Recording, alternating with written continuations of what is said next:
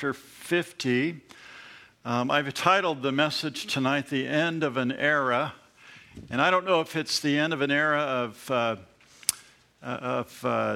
Joseph's life and the study through Genesis, or end of an era for you, because you've been here for the 21 months we've studied this book. There's 74 individual studies through this book. I looked at all that today. It was really interesting. And you guys deserve an award. That's all I have to say. You've been here every week, and what a blessing it's been. The Lord has challenged us. The Lord's taught us much. And tonight's study, even though we end with a couple of funeral services, a couple of burials, this is a really interesting chapter as well. So we're going to be looking at chapter 50 tonight. The title is The End of an Era, and let's ask God's blessing before we jump into the Word. Father, we are grateful for your Word, and we're thankful that we've been able to study verse by verse this whole book of beginnings. What a fantastic study it's been. You've taught us much, Lord, and I just pray, Lord, that we would take this information to the next level of learning as we move into the book of Exodus in the coming weeks and months. And that you would help us again to take these things that were recorded historically and accurately and written down by your servant Moses. And these books that we're studying, they're so foundational to our Christian walk so many thousands of years later. And so again, Lord, we are grateful and thankful for the Word. We come to it tonight with reverence. We lift up your name, and we anxiously await what you will have to say to us as a church and individually tonight through your Word. And we bless you in Jesus. Amen. Now, you'll remember in our last study, and again, this is important, the last couple of chapters of Genesis are important because they help us to understand many different things. And the key last week was that the seed or the blessing has gone from the patriarchs, Abraham, Isaac, Jacob, and then to Jacob's son. It wasn't Reuben, as you recall. It wasn't Simeon. It wasn't even Levi. Who was it? Judah. And so the blessing goes to Judah, and that chapter helps us to understand, really important for us to understand that the seed, or Jesus, or the Messiah, is going to come through the line of Judah. Very important. Again, I'll draw your attention to the verse in Genesis chapter 3, verse 15 here on the screen, where God says to the serpent, I'll put enmity between you and the woman, and between your seed and her seed. He shall bruise your head, and you shall bruise his heel. Speaking about the coming Messiah and how the Messiah is going to wipe out Satan. And that's what we celebrate every Easter, right? Up from the grave, he arose. And the power of the resurrection in the life of the believer to eradicate sin's death grip on you and me. In other words, yes, I physically will die, but I have eternal life in Christ. My soul, my spirit, the person who I am, the very essence of Lee or whoever you are, goes on to be with the Lord, the promise of eternal life. And all of that is a result of God's wonderful, providential, as we'll see tonight, plan. This is all part of God's plan. Remarkable plan. As I said last week, who could write this? No writer could come up with this. This is God's history here. And so the confirmation last week was the seed, and the seed's now going to go through the son of Jacob. His name is Judah. Now tonight in this final chapter of this amazing book, really, as I've thought about this book a lot today and in this week. It's just an amazing book, Genesis. And next week, by the way, you don't want to miss that. I'm going to go back to Genesis chapter 1 and just recap creation and the fall. I'm just going to go real quickly. I've got that video. If you remember that video that I showed you about the creation and it's just amazing. We'll show. It's just a real short little 4-minute video. And we're just going to go back and look at that really quick. That'll be the kind of the final before we jump into Exodus, which we're going to look at tonight, by the way. We're going to look at the first couple of verses of Exodus chapter 1 because they really tie into this. But we've been studying for the last, couple of months, the life of Joseph. And Joseph's life is stellar in terms of the patriarchs. When you think of Abraham, Isaac, and Jacob, you get to Joseph, and his life is stellar. He becomes this type of Christ in so many different ways, as we've articulated throughout this study. But Joseph has trusted God. Joseph has always believed in God, as God has directed him through some of the hardest conditions and life issues and things. I mean, this guy has gone through it, and he remains faithful to God, trusting God. So he becomes the man that we look to, really, in the Bible. He's the quintessential man of faithfulness and forgiveness. That's why I titled this study about Joseph, this little series within the book of Genesis, Joseph, the man of faithfulness and forgiveness, because that's what his confidence in God, his trust in everything, he believes is a result of God's work in his life, and he's so faithful. And with the death of his father, again, we're going to see the faithfulness of Joseph. Now, chapter 9 closed, and we read this last week, it closed, 49, closed with this very moving scenes. We were at home, and we were in Jacob's bedroom as he was kind of lifted himself up on the staff. And I don't think I made mention of this, but why did Jacob have a staff? Because he was old? No. It's because of that wrestling match. Remember, his name was changed. He wrestled with God. His leg was broken, his hip taken out of joint. For the rest of his life, he was on that staff. And that was just a reminder in chapter 49 when he leaned up on his staff to give his sons the last prophecies of the end of their lives, kind of indicating each one of them that had failed miserably, and they were going to, he basically wrapped up their life. And then he prophesied about their future, the future tribes, these children of Israel, these 12 tribes that become key as we move into the rest of the Pentateuch, the 5 books that Moses wrote, the first 5 books of the Bible.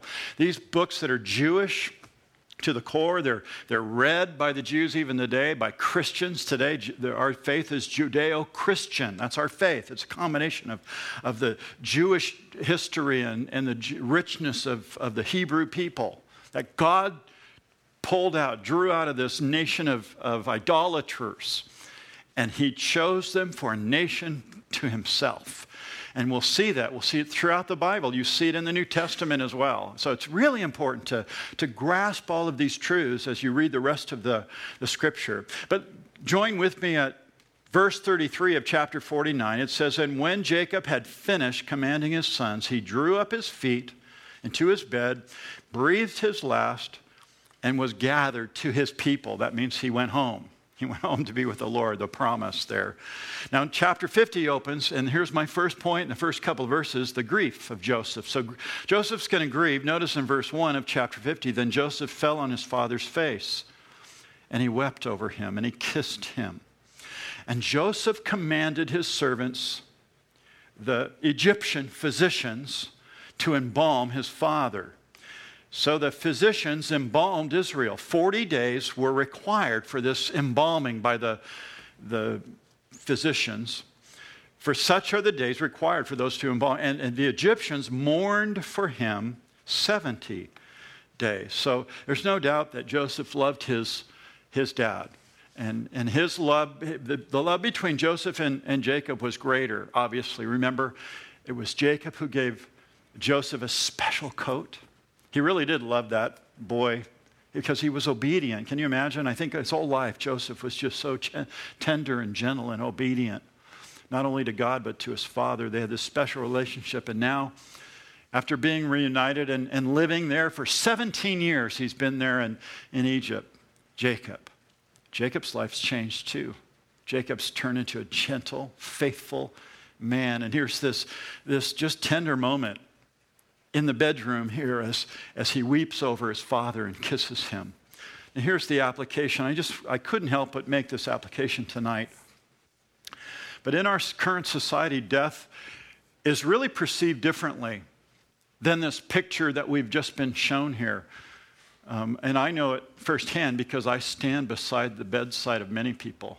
I've stood at the bedside of many people that have died in hospitals and at home. And I remember when my father died just a few years ago, and how my wife and my mom and my sister, we were in the room, and we could tell my dad was just done. You know, the hospice nurse was there as is normal. Very natural, in the bedroom, at home. Not in a hospital hooked up to cords and gadgets and breathing apparatuses. And sometimes that's necessary, but it's so unnatural. What a blessing it is to be with your loved one when they pass.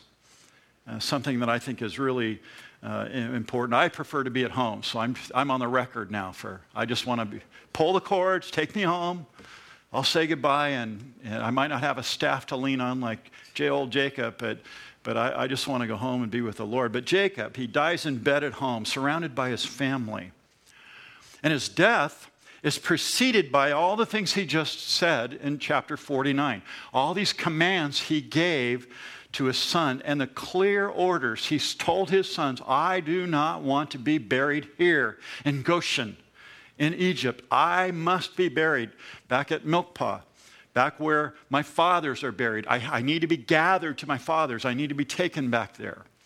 And so that inference there at the end of chapter 49, he's going to be gathered back to his fathers. He's going to be buried with his grandfather Abraham and father Isaac and their wives, Sarah, Rebekah, and Leah, that were all there.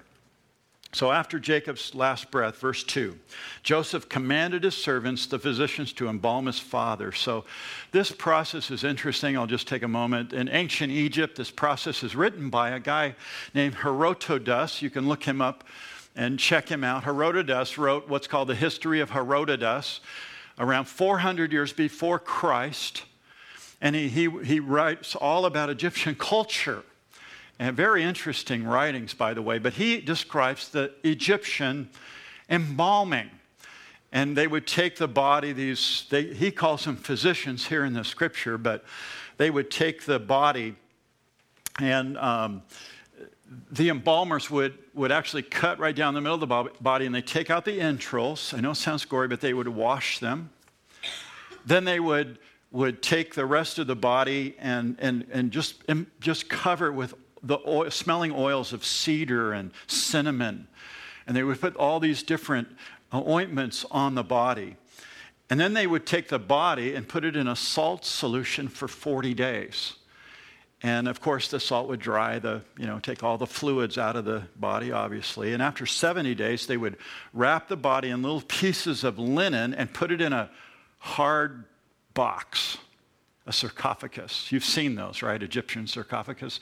This is the procedure that they would use, and it's all confirmed right there in verse 3. But it's really interesting to note in that verse that it wasn't just Joseph and his brothers that were mourning. The Egyptians were mourning, and I really want to point that out. At the end of verse 3, the Egyptians mourned for him. So it wasn't just Jacob's family, it was the people that were there in Goshen that knew Jacob for 17 years. Remember, he was there 17 years. By the time he got back, he was an old man. Remember, Pharaoh looks at him and said, how old are you? He was 140, whatever, and now he's 17 years later, he's had an opportunity to live with those people. And those people, they've seen the grace of God. They've seen the kindness of Jacob. Radically different than what we read about chapter after chapter after chapter, this scheming, conniving, surplanter, lying manipulator, Jacob. But for 17 years, he's just been a wonderful man. Everybody wants to spend time with old Jacob. And when he dies, the Egyptians were like, oh, Jacob, we're going to miss him. It's really important, I believe, to see that. He's a godly man at this point in time, and he passes, and the Egyptians mourn. And then we have his burial, verse 14, which, by the way, is one of the more dramatic burials in the Bible, because the entire family, the whole clan, all the brothers and their families, except for the little ones, are going to go in this massive entourage to pay tribute to this last patriarch, Abraham, Isaac, Jacob. Verse 4, and when the days of this mourning were past, Joseph spoke to the household of Pharaoh, saying, if now I have found favor in your eyes, please speak in the hearing of Pharaoh, saying, my father made me swear, saying, behold, I am dying in a grave, which I dug for myself in the land of Canaan. Remember, it was purchased, and there's a grave there. There you shall bury me. And so Joseph says, now, therefore, please let me go up and bury my father, and I'll come back. So Joseph gets permission. This is quintessential Joseph. He's gracious, he's kind, he's faithful, and he gets permission from the Pharaoh to leave along with all the adult members of the clan, the family. And Pharaoh said, verse 6, go up and bury your father as he made you swear. So Joseph went up to bury his father, and with him went up all the servants of Pharaoh, all the elders of his house, and all the elders of the land of Egypt. Now, these aren't Jacob's sons. These are all these high officials in the Egyptian, hierarchy. So this is a big entourage of people. Can you imagine camels and donkeys and supplies are going to go from Egypt all the way up to Hebron. So that's a long, long passage, and I probably should have showed you a picture on a map. It's a long distance that they're going to go. But all these people, as well, verse 8, as all the house of Joseph, his brothers, and his father's house. Only their little ones, their flocks and herds they left in the land of Goshen. And there went up with him chariots and horsemen, and it was a very great gathering. This is Moses writing this for us. So he says this is a big entourage. It's a very, very great gathering. Now, I've been in some long funeral processions, or you may have been in a light out here, on Waterman and Baseline. You're right by Mountain View Cemetery. You might have wait while the cops come up and their lights flashing, and you watch this entourage go by. Have you ever gotten stuck at one of those? But none of those compare to this. I mean, this is big. There's a lot of people involved in this entourage that's going to take this body, the body of Jacob, back up to Canaan. Verse 7, again, all the Egyptians' various rank and officers went there, along with all of the adult family members. Verse 10, and they came to the threshing floor of Atad, which is beyond the Jordan, and they mourned there with a great and solemn lamentation. So very respectful, they're having a service. They're remembering him as they first get to the land of Canaan there. And when, verse 11, the inhabitants of the land, the Canaanites, when they saw the mourning at the threshing floor of Atad, they said, this is serious. This is deep mourning of the Egyptians. Therefore, they named the place Abel Mitzrayim, which is beyond the Jordan there. Now Abel Mitzrayim here, it means meadow of Egypt. So these Egyptians, all these Egyptian people, they get up there and they say, wow, this looks just like the meadows back home. When they cross the Jordan, they're in the Jordan River Valley there. They said, this looks similar to the meadow in Egypt. And they give it that name, and then they look around and they see the place there, and then they begin their mourning here. And the Canaanite people, they're shocked by this large group of people that just come into their land, these Egyptians, probably dressed in their formal, official Egyptian uniforms and with all their camels and all their food and supplies to get them there and back. I mean, it's a big, big group and a big deal. And so they probably, built a fire, set up tents, and for this time and period, they have this great time of mourning. Now, an interesting side note here is the route in which they take. If they were to go straight from Egypt toward Israel, if you look on a map, and darn, I wish I would have had one for you, but Egypt's kind of off-centered from the Mediterranean Sea, and Israel's offside. So if they would have gone straight up from Goshen, they would have kind of approached Israel from the western, and they would have been going north, kind of up the coast. They would have been on that side of the Jordan, but they didn't take that route. They went on the other side of the Jordan. And they kind of go west, and then they go up through like Moab, and then they went across across the Jordan River. And many commentators, and I kind of think Moses wrote that down because that's kind of his route. He entered across the Jordan River. And it could be that's why, but I think that's interesting, that route that they had taken. And then this route, 400 years from now, is going to be taken. They're going to finally enter Canaan, the Israelites, the children of Israel, children of Jacob, after they've grown to the mighty tribes and millions. They're going to travel through, the 40 years of wandering and finally go across the Jordan River from that same place. Verse 12 says, his sons did for him just as he had commanded them.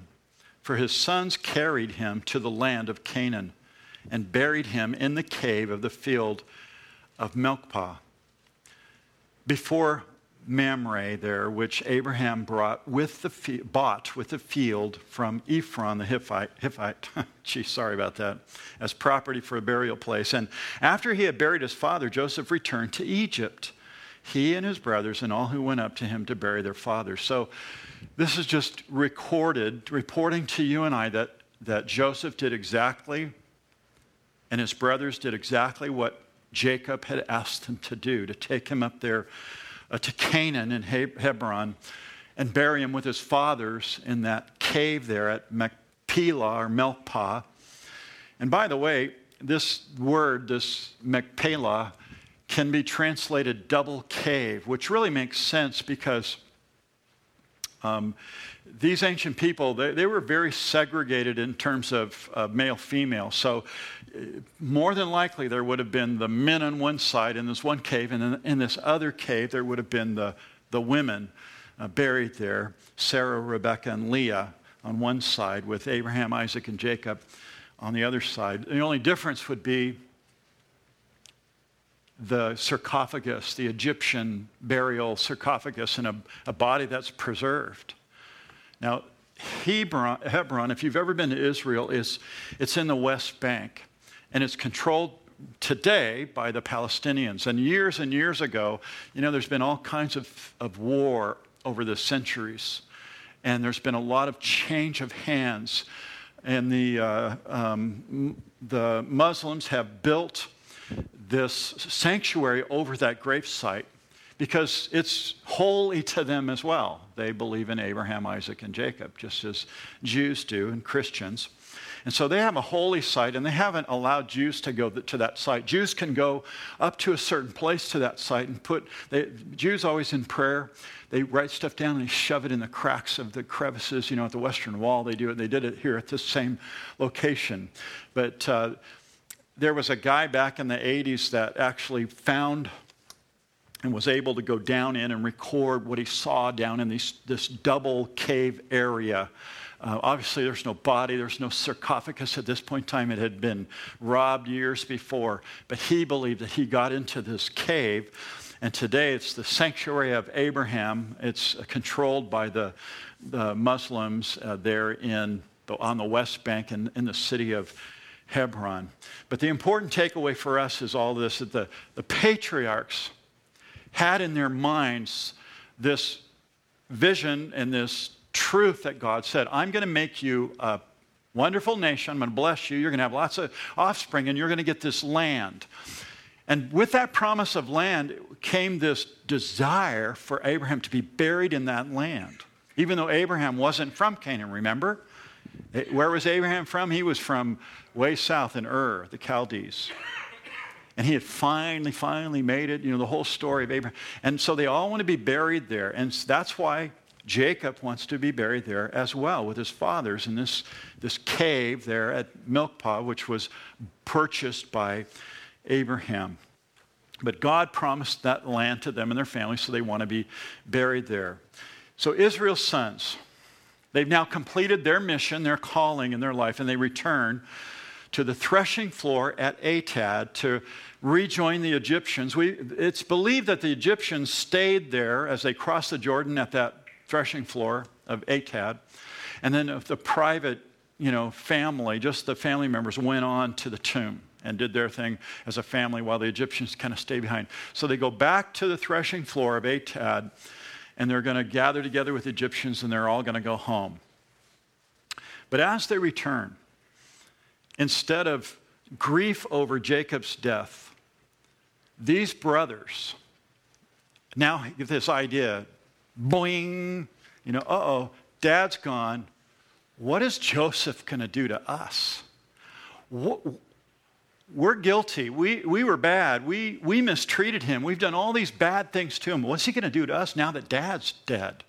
So I've entitled this little section here from 15 to verse 21, the guilt of Jacob's sons. Notice in verse 15, when Joseph's brothers saw that their father was dead, they said, obviously to themselves, perhaps Joseph will hate us and may actually repay us for all the evil which we did to him. See, the guilt comes on them now. Now, whether they talked to their dad about it or they talked among themselves, we don't know. Maybe before he died, Joseph was gone and they came in and said, Dad, you got to plead for us. When you die, maybe Joseph's going to come after us. And I'm sure Jacob's sons, you don't have to worry about that. I could just see old Jacob. Oh, don't worry, Joseph isn't that good. He's not like you. He's nothing like you. I can just see that playing out. Perhaps Joseph will hate us, verse 15, and he'll repay us for all that we did to him, verse 16. So they sent messengers to Joseph saying, before your father died, he commanded, saying. So this would indicate that maybe they talked to him. Whether they did or didn't, we don't know. And it might have been wise for them to even say that. But Joseph, you can trust Joseph. Thus you shall say to Joseph. They said, we talked to Dad, and this is what he said. I beg you, please forgive the trespass of your brothers and their sin, for they did evil to you. Now, please forgive the trespasses of your servants, of the God of your father. And notice what Joseph does. Do you see that there? And Joseph began to weep. Isn't that interesting? Instead of saying, you guys are scoundrels, you're just trying to manipulate me. He was like, this is how sensitive Joseph is. He's like, what do you guys think of me? Dad died. And he just breaks down and he begins to weep that his brothers would, think that he had 1 ounce of evil toward them. It broke his heart, really. That's what he's saying. But ever since the brothers of Joseph realized who he was, remember, they didn't know. They met him several times, but they didn't know it was his brother. He was just the prime minister of Egypt to them. But from the time they realized that their brother was the prime minister, after meeting up with him, after all those years of separation, they thought he was dead. They didn't know what happened to him. They sold him to the slave dealers that went down to Egypt. I believe this whole time that God is working in their lives and he's plaguing them and he's that guilt. Have you ever done something that you just felt guilty about and you got to get it off your chest and you just have to tell the truth? Some people, it's really interesting. I've talked to people throughout the years, Christians. Some are, they can handle a little white lies, no big deal. And others are just so sensitive to, it's like they'll come to you and they'll say, I'm really sorry. I forgot to say hi to you Sunday. I'm so sorry. It's like, oh, hey, it's okay. It's okay. We didn't shake hands. Hey, it's really okay. Some people are so sensitive. But in this case, these brothers are guilty, and I believe the Holy Spirit's working in their lives. I believe God is, working because he's chosen them. And they're worried because they think that their brother is plotting some kind of revenge against him, that maybe Joseph will be vindictive or he'll some kind of bitter, resentful feelings are going to come out. And now that their dad's gone, that they have something to worry about, their guilt and their fear was motivating them to grovel and beg, around their brother. And Joseph just starts to weep over that again. I love the fact that he does that. It just shows you how sensitive he is, how godly he is. And guys, there's nothing wrong with crying. I know that women are more sensitive to those kind of things, but to shed a tear, is not unmasculine at all. And so he cries because his brothers, act that way. And in verse 16 it says, so they sent messengers to Joseph. Now, when I read that, I thought they wouldn't have sent, an Egyptian. They weren't on the same terms with them. They wouldn't even eat together with Egyptians, remember? So they must have sent one of their own. Who do you think it might have been? I'm guessing it was Benjamin. Benjamin was Joseph's favorite brother. They all know that. So, it makes sense, right? So they send Benjamin to him with this information. And then Joseph hears from Benjamin, and he weeps. He begins to cry. And I think that behind the tent doors or whatever, the brothers are listening and looking and waiting to see what the response is, to see if they had to hightail it out of there. Because they think that their brother's going to come after them. And notice what it says in verse 18. Then his brothers also went and fell down before his face, and they said, "Behold, we are your servants." So they see that Joseph he's good. He's not going to kill us. And he's weeping. He's broken. It's a moment of sensitivity. So they run to him. And what do? You remember the dream that Joseph had 50 or so years before this? That his brothers would bow down to him. And here they're doing it once again. God confirming in the life of this man, Joseph. It's his great, impeccable character, honesty and integrity. A great man to study, a great man to look at for those qualities. Joseph, verse 19, said to them, "Do not be afraid, he said, do not be afraid, for am I in the place of God?" In other words, I'm not in a place to judge you. I don't judge you. I've never judged you. This is a beautiful statement here. He's saying that vengeance is not mine, but vengeance belongs to God. That's a very, very godly thing to say. We want to take vengeance immediately when we're offended, right? But it's a godly thing to let God do it, to let God repay. We're to be peacemakers. Christians are really to be peacemakers, and to let God have that. In fact, in Romans 12, although obviously this text wasn't there for Joseph, he's enacting this text. Romans 12:19, "Beloved, do not avenge yourselves, but rather give place to wrath, for it is written, 'Vengeance is mine, I will repay,' says the Lord." It's the Lord then. Joseph is so godly. And he's been in God's will this whole time. He knows that God has a purpose and a plan for everything in his life. And he trusts the Lord. This really does speak to, and it just blows off the page when I was reading, of the providence of God, the sovereign work of God and his plan. And Joseph all along has put himself God, I'm not going to look to the left or I'm just going to do whatever you want. So God, I'm in a prison now. Okay, God, what are you going to do? How are you going to get me out of here? God, I'm in a hole in the earth. What's going to happen? I know you've got a plan, God. No lamenting, no sorrow, no anger at God. God, why did you do this to me? God, what's your plan? You've got something miraculous. You're going to do something awesome, God. Joseph is this man of faith, and we see this over and over in his life. Providence. Providence is not luck. Providence is not karma. We like to throw that around, karma. He got karma. You watch the news and they use that, right? They like to use that. And even Christians, I hear this. You shouldn't say it. Really, you shouldn't say it. There's no luck for us as believers. Is there? Is there really luck? Do you believe that? Somebody's going to run out here with their little rabbit's foot in their pocket. I'm going to reach to shake your hand. Don't show me rabbit's foot tonight. But it's lucky. There's not luck. For the Christian, it's the providence of God. For faithful men and women of God, we're trusting God for his plan and we're walking with him. We're trusting in him. With each step, with each word, God has a plan. But they've mistreated me. When we look at Jesus, how did they mistreat Jesus? But not a word.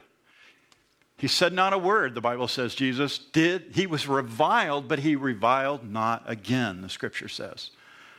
We need to understand that. We need to live by that. Joseph, again, becomes this great example of that. But providence, it means that God sees and he orders. And he's ordained the end. He has a purpose and a plan for the end. Why am I working in this meaningless, go-nowhere job right now? Why am I doing this? Because God has a purpose. And you could try and you could knock on doors and you can make phone calls and you could take everyone's advice on Facebook to get a job. As a believer, if you really trust in the Lord, all that advice could come to you. There's nothing wrong with that. But God is the one that opens the door. Do you believe that? Yes. Do you live that way? That's the thing. We believe that, but do we live by God's providence. I believe God is actively involved in moving everything around me. I do not believe that God is in heaven aloof, and he doesn't care what goes on, and he's up there reading the paper, that he's not involved in the interactions of man. That is, there's nothing further from the truth in terms of the scriptures. That God desires to have a personal relationship with you, that he wants to lead and guide you, some of you through some great sorrow or flood. Some of you over a high mountain with victory. But every one of us, through the blood of Jesus, and whatever it takes for his purpose, for his glory, for his plan, that's providence, not luck, and it's not karma. And we need to live that way as God's children. So Joseph here, in these verses, 15 through 21, we see God's providence, and Joseph tells his brothers, really, that God is guiding the circumstances of his life. He looks back at all the events that have happened in his life, and he believes that God was working. It was God's perfect plan that he was kidnapped by his brothers. It was God's plan that he was sold into slavery, because if he wasn't sold into slavery, he wouldn't have ended up in Egypt. And if he wasn't in Egypt, he wouldn't have gone into Potiphar's house. And if he wasn't in Potiphar's house, he wouldn't have been accosted by Mrs. Potiphar, thrown into prison, and met who? The butler and the baker. If he didn't meet the butler and the baker, he wouldn't have been able to prophesy for the Pharaoh who put him in charge of the land. And by that, he was able to save the world, but more importantly, save his family, which the promised seed, and the Messiah would come through the seed of Judah. Do you see? Again, nobody could write this. You might think you're a gifted writer, but you can't write that kind of stuff. And so here we have this wonderful truth here in God's providence. I think there's a lot of misunderstanding about God's providence today, especially when you have a hurricane.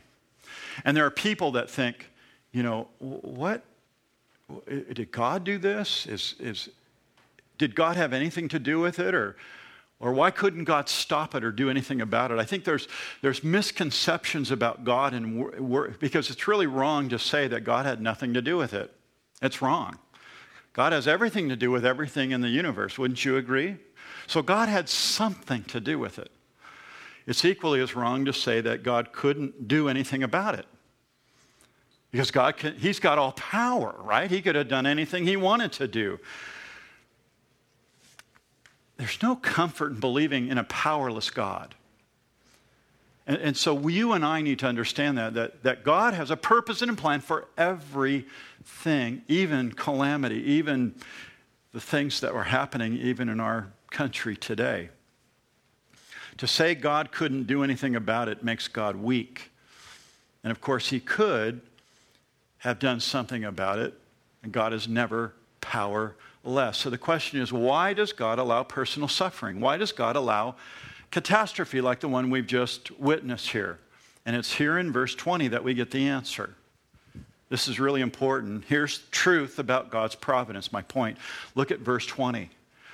Joseph says to his brothers that were at one time worried about him killing them, he says, but as for you, you meant evil against me, but God, he allowed all of this stuff to happen in my life, and he meant it for good. And notice what he says, in order to bring it about as it is this day, to save many people alive. Wow. This is a real heavy truth, but it's easy to understand. The truth about Christian suffering, the truth about calamity. God meant it for what? For good. God has a purpose. God has a plan for everything that happens. Every Christian should be able to see as you look back, and I would just challenge you right now as I'm teaching, look back in your life. That horrible accident, the loss of the job, the anguish when you didn't have enough money to pay the bill, whatever it is in your life, you look back at your life, God had a purpose for that. And God's made you stronger, and God has used you and spoken to you, and other people, your kids, maybe watching you respond to that. It's grown them in faith. God has used every element, all of these things that are happening for good. God can use anything for his good. And although this man Joseph, he did not have Romans 8:28 in his arsenal to read like we do. Here it is, Romans 8:28. You know this verse. All things work together. Notice, all things. This is the providence of God. All things work together for good to those who love God, to those who are called according to his purpose. God has a plan. Oh, Pastor Lee, but I'm in it right now. This is really hard. I'm in it. This is difficult. All things work together for good. God has a purpose. If God could allow his chosen to be thrown in a pit, put in a prison, to suffer all that for his glory, to save the world, can any of us say, God, was that really a smart thing to do? I mean, who am I to even question God? But God has shown his providence, and he shows it again and again. Joseph. I mean, we've been studying this book of Genesis, for 21 months now. We've seen Noah. He was told by God that it was going to rain. It had never rained before. So he starts building on this project. Month after month, year after year, people were saying, what are you, crazy? This guy's gone off his rocker. He's mental. They chastised him. And what God? Why would God do this? And over and over. But Noah took years to build the ark with no evidence of flood or rain, but he trusted God. And then there was Abram. He was told by God, him and Sarah, that they were going to have a child. Remember? Year after year. Finally, I'm 90 and you're 100. This isn't going to work. We got to work this out for you. Remember how that was a bad plan? But they had to believe. They had to trust and believe that God would work it all out. In the end, 14 years that Jacob worked so he could be married to Rachel. He had to wait. He had to go through it. But I'm 21. I want to have a job and get married and have my life. I have a baby next month. I want that. Well, there's nothing wrong with wanting all those things, but God has to bring you through different things.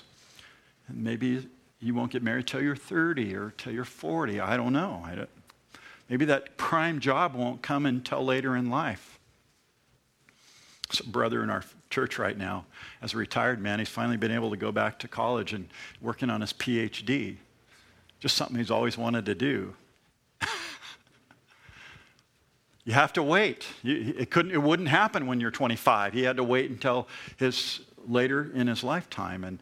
And we have to wait and believe that God has all of these things ordered for our good and for his glory. God's providence.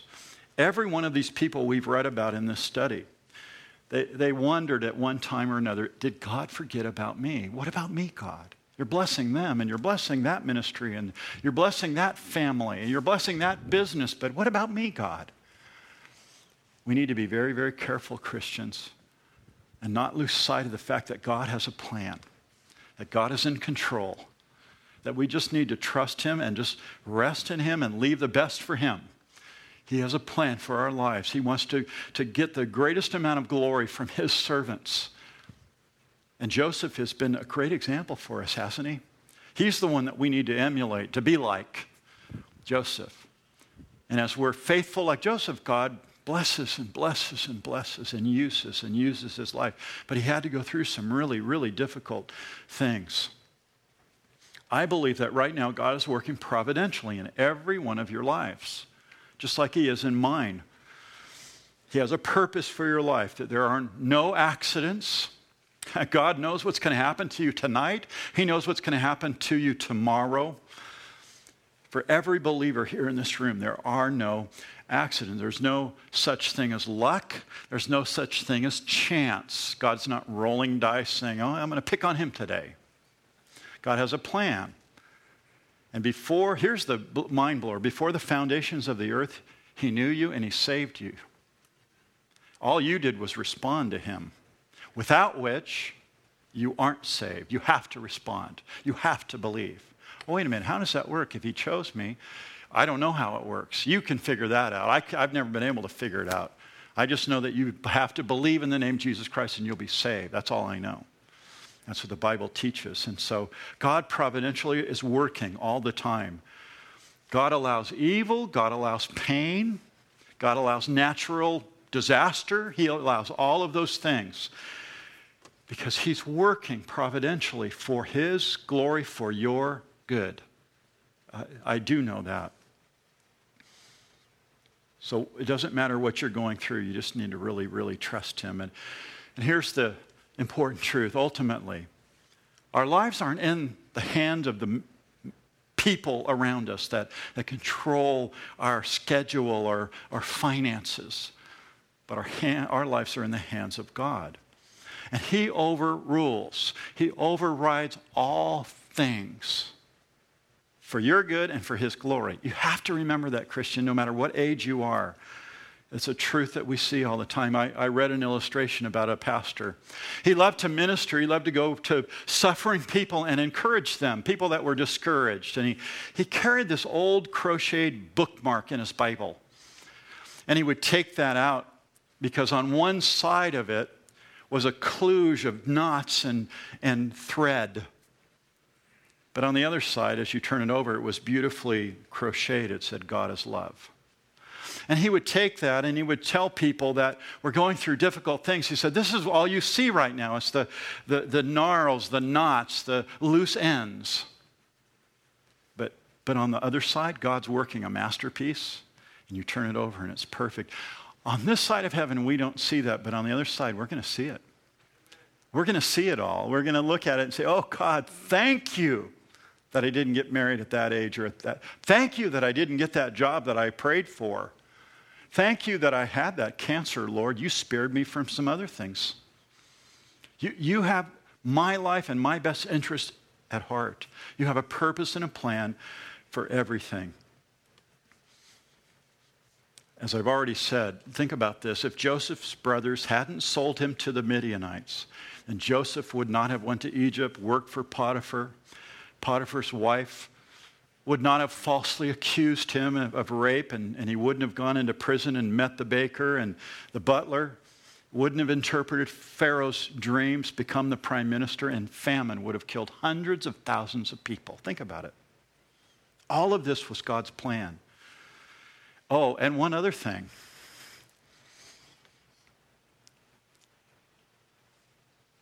Judah and the seed, the Messiah, would have been snuffed out. God had a plan. God had a purpose, and he worked through the lives and through the prime minister and through another government to bring about his purpose so that the Messiah would come. And Jesus came. And hallelujah for that. Because we have salvation in Jesus Christ alone. And this is his plan. We see it working as we've studied this book. And I love so much the study of Joseph, this man of integrity, of forgiveness. And then notice in verse 21, how Joseph speaks to his brothers. They're fearful, and then they bow before him. Verse 21, and therefore, Joseph says, don't be afraid. I'm going to provide for you and your little ones here in the land. I own it all. I'm the prime minister. Don't be afraid. And he comforted them, and he spoke kindly to them. So Joseph shows his brothers grace and love, again, through provision. And then finally, we have his death recorded here by Moses, verse 22. So Joseph dwelt in Egypt, he and his father's household, and Joseph lived 110 years. Joseph saw Ephraim's children, remember his children, to the third generation. So he was a great-great-grandpa. And the children of Machir, the son of Manasseh, were also brought up, and notice it says, on Joseph's knees. So can you imagine the impact this guy has on his grandkids? He's teaching them and talking to them about God and God's faithfulness. Oh, I was thrown in a pit, and he's got dirt, and he's throwing the dirt in his baby's face, or his kid's face, and just illustrating that. I love to do that with my kids. Look what God did and make it really fun for them. And God is so faithful. Oh, I love God. And the faith that he instilled in his family, I think that's what he's saying there. He brought him up on Joseph's knees. So after 50 years, He buried his dad, and he lived for 50 more years, and he saw the fruit of his family, and the family grew. Verse 24, Joseph said to his brethren, I'm dying, but God will surely visit you and bring you out of this land. So he's prophesying now over the brothers, to the land of which he swore to Abraham, to Isaac, and to Jacob. Then Joseph took an oath from the children of Israel, saying, God will surely visit you and shall carry up my bones from here. So Joseph died, being 110 years old, and they embalmed him. Remember, he's in the Egyptian culture, and he was put in a coffin in Egypt. Now, the end of an era, this magnificent book here. 400 years in the future, Moses is going to get his bones. He's going to get Joseph's bones, and he's going to bring them back to Canaan, and his bones are going to be buried, just as it's prophesied here, back in the promised land.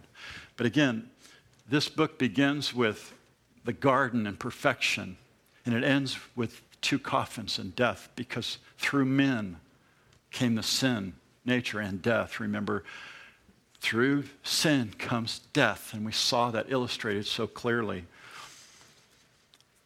But although this is the end of the book, it's not the end of the story. Let me just show you really quick. Look at Exodus chapter 1, verse 1, just really quick. Because it's here that we get the story of, after 400 years, this is the story about how God's going to move the children of Israel. Now you know who they are, the 12 tribes, the children of Israel. They're going to leave Egypt. Now these are the names of the children of Israel who came out of Egypt, or came to Egypt. Exodus 1, verse 1. Each man in his household came with Jacob: Reuben, Simeon, Levi, and Judah; Issachar, Zebulun, Benjamin, Dan, Naphtali, Gad, and Asher. All those who were descendants of Jacob were 70 persons, for Joseph was in Egypt already. And Joseph died, all his brothers, and all that generation. But the children of Israel were fruitful and increased abundantly, multiplied, and grew exceedingly mighty. And the land was filled with them. That's Goshen in Egypt. Now there arose a new king over Egypt, who did not know Joseph. And he said to the people, look, the people of the children of Israel are more and mightier than we. Come, let us deal shrewdly with them, lest they multiply. And it happened in the event of war, they'll come against us. That's what he's saying. That they join our enemies and fight against us, and so go up out of the land. So we're going to treat them real harsh. So this is the beginning of the Exodus, and you know that story.